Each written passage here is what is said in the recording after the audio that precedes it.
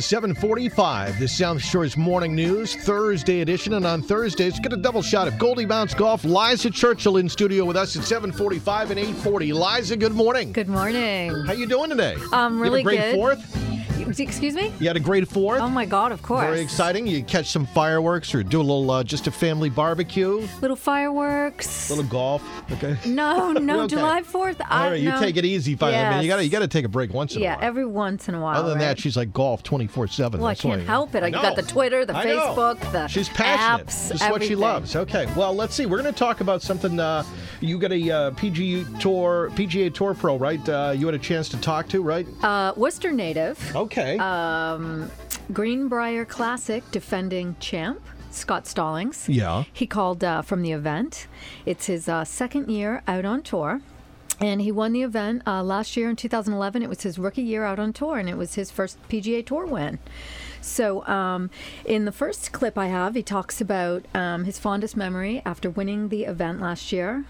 He had a playoff, three-way playoff against Bill Haas and Bob Estes to win the event. There were about 30,000 people on hole number 18 watching the playoff. So the next day, he had a special moment out on 18. All right, well, let's give a listen. In your presser today, you spoke about one of your best memories from last year winning at the Greenbrier. I guess it happened the day after your win. Can you tell me about that?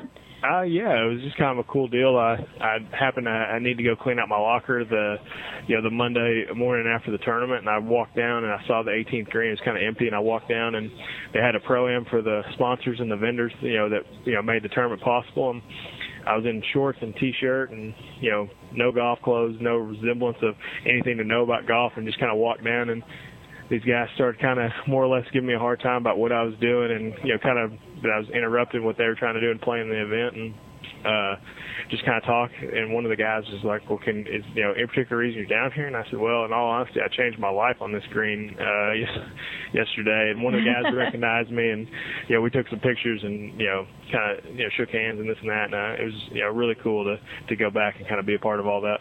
All right, so there you go, and there's a lot. You were talking with him there over the phone, I guess. Is he was out at the event? Yes, at the Greenbrier Classic in West Virginia, which is going on now. Teed off. Whoops. Oh, sorry. So a little excited.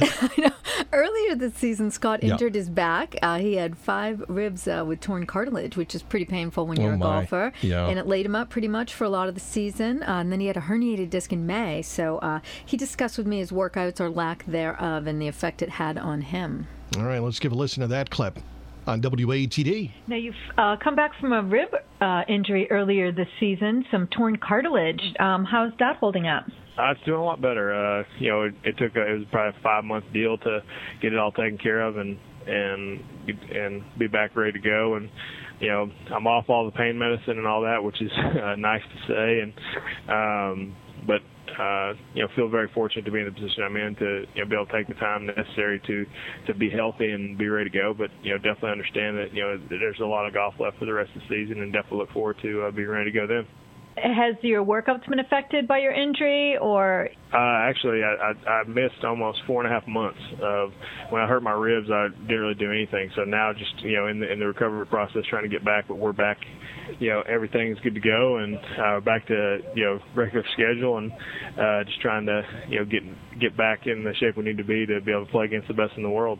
So how did you feel not working out? It must have been like you were going crazy when you're used to working out a lot. It was a bit stir-crazy. My wife threatened me a lot. Said I needed to find something else to do, and I was driving her crazy.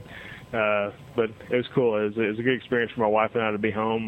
We were home more during that stretch than ever, that we've ever been in terms of like in the course of a golf season. So it was good for us. And but at the end of the day, we're very happy to be back on the golf course. All right, sounds good. Liza Churchill, Goldie Bounce Golf at 7:45 and 8:40 on WATD. And Liza, people can find out more about you by going through the website, right, at 959WATD.com. Yes. Look under sports team. All right, and you'll be back at 8:40. You want to give us a preview? We're going to be chatting with... We're going to be chatting about the 67th U.S. Women's Open Championship. We got some local gals playing in it. All right, we look forward. We'll talk to you at 8:40 on WATD.